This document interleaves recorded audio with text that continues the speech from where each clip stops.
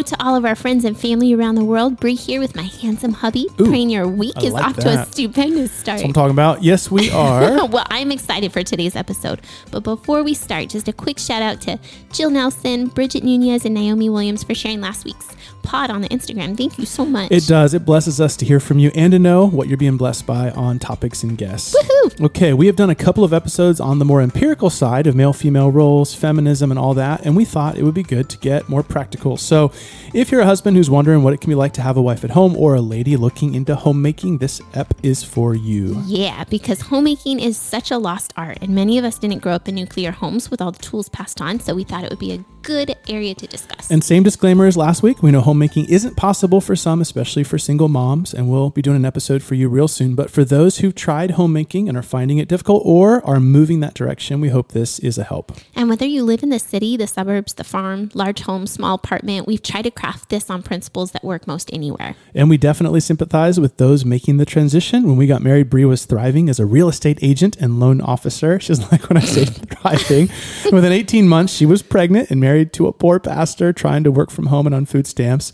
And it wasn't easy, but we wouldn't have changed it for the world. Amen. You ready, my love? Yes. Ethan, ready? Let her rip.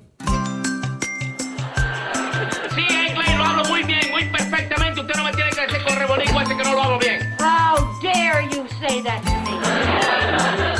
What did I say? I don't know, but how dare you? Well, hey, I would say we just get into it right away here today. So let's start with the principles of homemaking. Okay, I'll speak to the ladies because I think when we discuss homemaking, many of us don't even have a picture of what it is.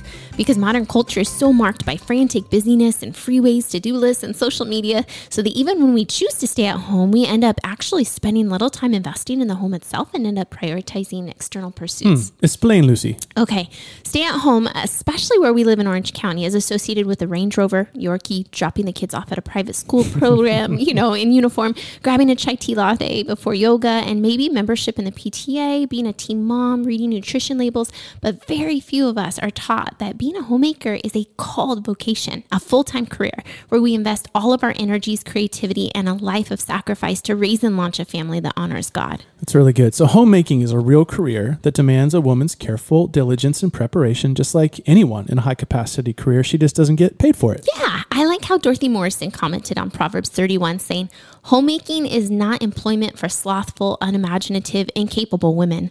It has as much challenge and opportunity, success and failure, growth and expansion, perks and incentives as any corporate career. I actually read an article that said that if you take a homemaker's planning, prep, and management and then totaled up all the hours, most stay-at-home moms are easily worth six-figure salaries. Well, I do not know about that, but I do know that statistics always rank family life as the top priority for people, even over financial security. So pouring all our time and energy into the lives of people who we love most is a rewarding task. And many people are surprised at how much time and energy it does take to keep a household running optimally, because there just isn't a profession out there which requires us to be on, in quote, 24 hours per day, have endless variety of skills, not only care for mundane tasks, but also be investing tenderly in the future development by encouraging, guiding, counseling. And caring for the hubs, too. Yes, a joy, my love. But that is a homemaker's goal, not to be ostentatious and self-demanding, but to graciously and confidently preside over our little home, blending into its surroundings, efficiently meeting the needs of its occupants and serving the guests who enter in stores, just all around making it a place of loving care and committed service. Angel of the hearth and heart of the home. Oh, my love. And really the key Bible passage that guides a homemaker is Proverbs 31. And real quick, for those who aren't familiar, Proverbs is a set of teaching guidelines for Jewish families, and Proverbs 31, 10-31, probably written for young King Rehoboam by his mom, who we could talk about another time, deals with the selection of a godly wife and lays out 6 characteristics about her. Okay, number 1 is her character, specifically in verses 11 through 16, that she's trustworthy. And it even emphasizes how her husband's care is priority numero uno, and how he can trust her to manage the home properly, how she's a careful steward of the family resources. And number 2 is her devotion to the home, where verses 13 to 24 say that she's good with her hands and works with diligence intelligence and is able to make prudent spending decisions and plan ahead for unforeseen circumstances, and that she stays well-groomed, I like this part, and appropriately fashionable. A lot of ladies miss that being a homemaker doesn't mean we can't help financially. It's good to be creative, helping bring in side income. And I'd emphasize the last part, that it's biblical to take care of ourselves and stay healthy. Not that we put unnecessary time and money there, but we want hubs coming home to someone who's put together. And number 3 is her generosity to neighbors. And you've always been incredible at this, my love, like a light in the neighborhood. I actually just saw a couple at church who you started a Bible study with 10 years ago. Aww. And that's verse 20, which clarifies, in quote, she reaches out to those in need. And number 4 is that she teaches with influence. And this is another people don't associate with homemaking, but it's vital because verses 25 through 26 describe the impact she has on others, whether it's through her conduct or her words. People want her counsel, and she makes teaching a regular part of her home, and obviously that's founded in the scriptures. And number 5 is obvious. She's an effective mother. In verses 27 and 28, there's a spontaneous response, I love this, from hubs and the kids, expressing their joy at how well she's running the home and how much they revere her. And lastly, number 6 is her reward, which reminds that earthly beauty fades and has little value, but a woman who loves and fears God will not only be publicly praised, but eternally rewarded. And of course, that is what Paul clarifies in Titus 2 when he tells the older women to teach the younger women to love their husbands, love their kids, and be sensible, pure workers at home. Well, hey, let's slide over to preparation. So let's picture there's a gal out there. She's listening to this and she goes, I've always wanted that. I'm ready to go. I want to build my home. Where does it start? Oh, there's so much. First, I'd recommend the Homemaker's Handbook by Pat Ennis and Dorothy Miller. It's packed with Bible and practical answers for all of this. But I'd say the first thing to do is remember, try to picture the Garden of Eden and how God originally put Adam and Eve in the garden. And we could assume Eve's job was to be the immediate caretaker. So picture that garden. They have boundaries with some kind of security fencing, living plants, vegetables for food, and often an atmosphere of peacefulness, which is a beautiful picture of what a home can be like. But that doesn't happen without a lot of planning and preparation and ongoing care and sometimes a bit of cleanup. So that's one way to picture the goal, where our home, big or small, is a little sanctuary where we can retreat, from the outside world. And that's because we put in the planning and care all day long to make it keep So it take that way. me into the details of that, because if someone came over to our little condo, they'd see it's not overly decorated. It's kind of IKEA furniture and kind of streamlined with a lot of neutral colors. Whereas when we were at our older house in Orange, it was a bit more Magnolia Farms and rustic. So how does that work? I think the greatest compliment a woman can hear is, this home is so warm. I feel comfortable here. And that's the goal. As the homemaker, our values and heart should make the home. And we could surround ourselves with things that express our joys and our family's joys. For some, it's mid-century modern. Sure. For others, farmhouse. Others, more minimal. Still for others, sporty memorabilia. But we need to remember... Not many wives are going to let their husbands put up their Aaron Rodgers signed jerseys everywhere, okay? Hey. But you never know, right? Totally.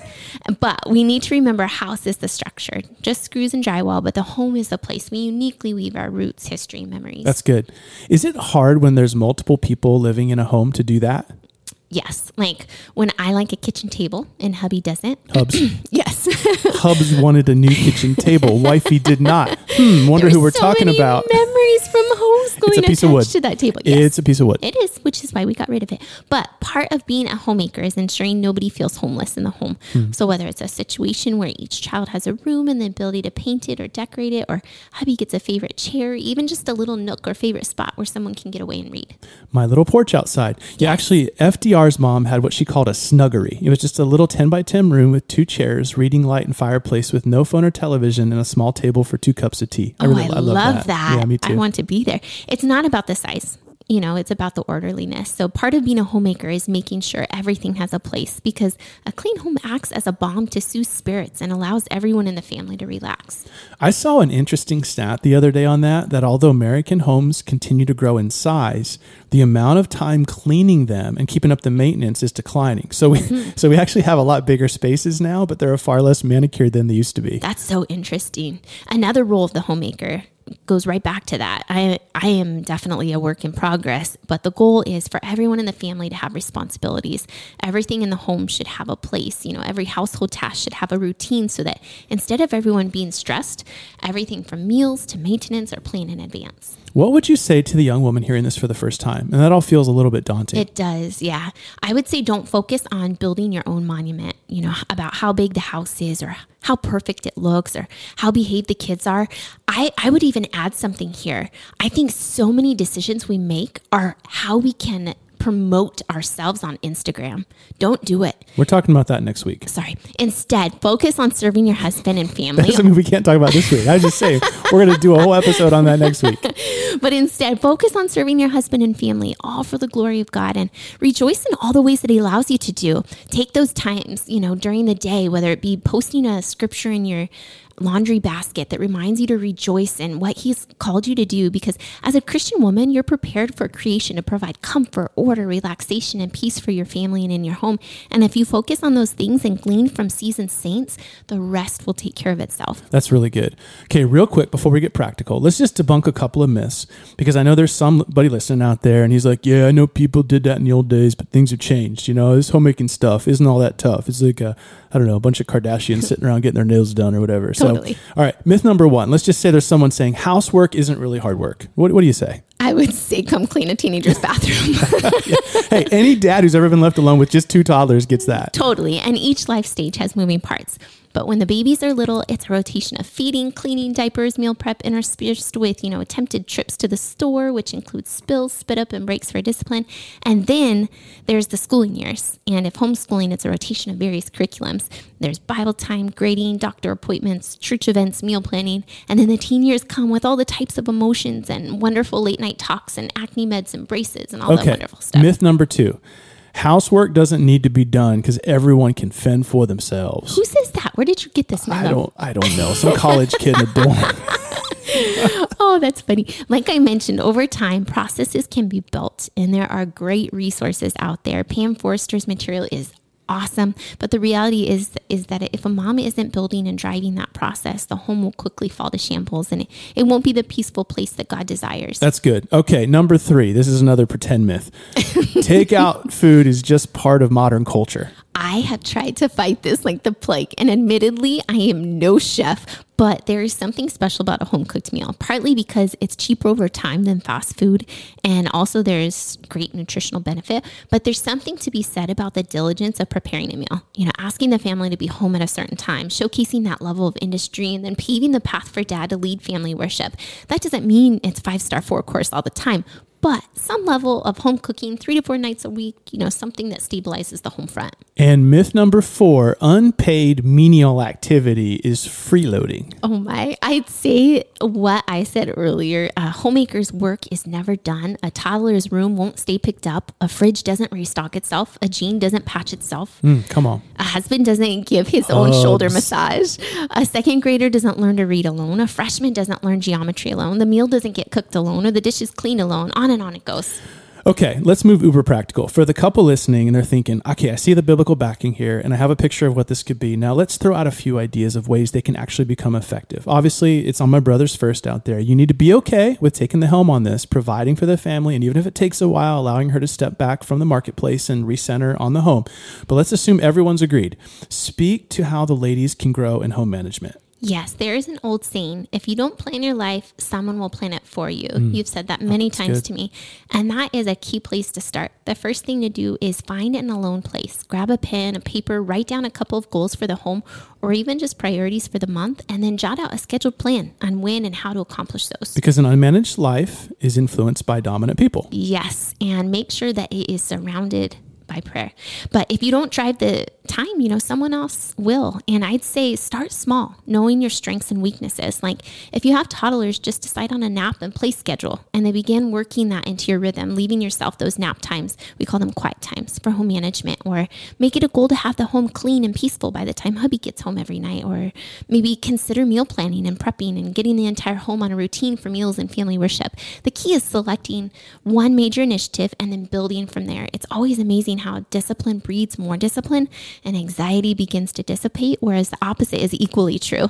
And disorganization breeds more disorganization, and anxiety can build. And would you say that's seasonal? Absolutely. In The Life Ready Woman by Shanti Fedlon, I don't know if I said that correctly. She talks about the 10 stages of a woman's life: a single adult, single and engaged, newly married, preschoolers, grade schoolers, teens, empty nest, grandparent, widow, glorified saint.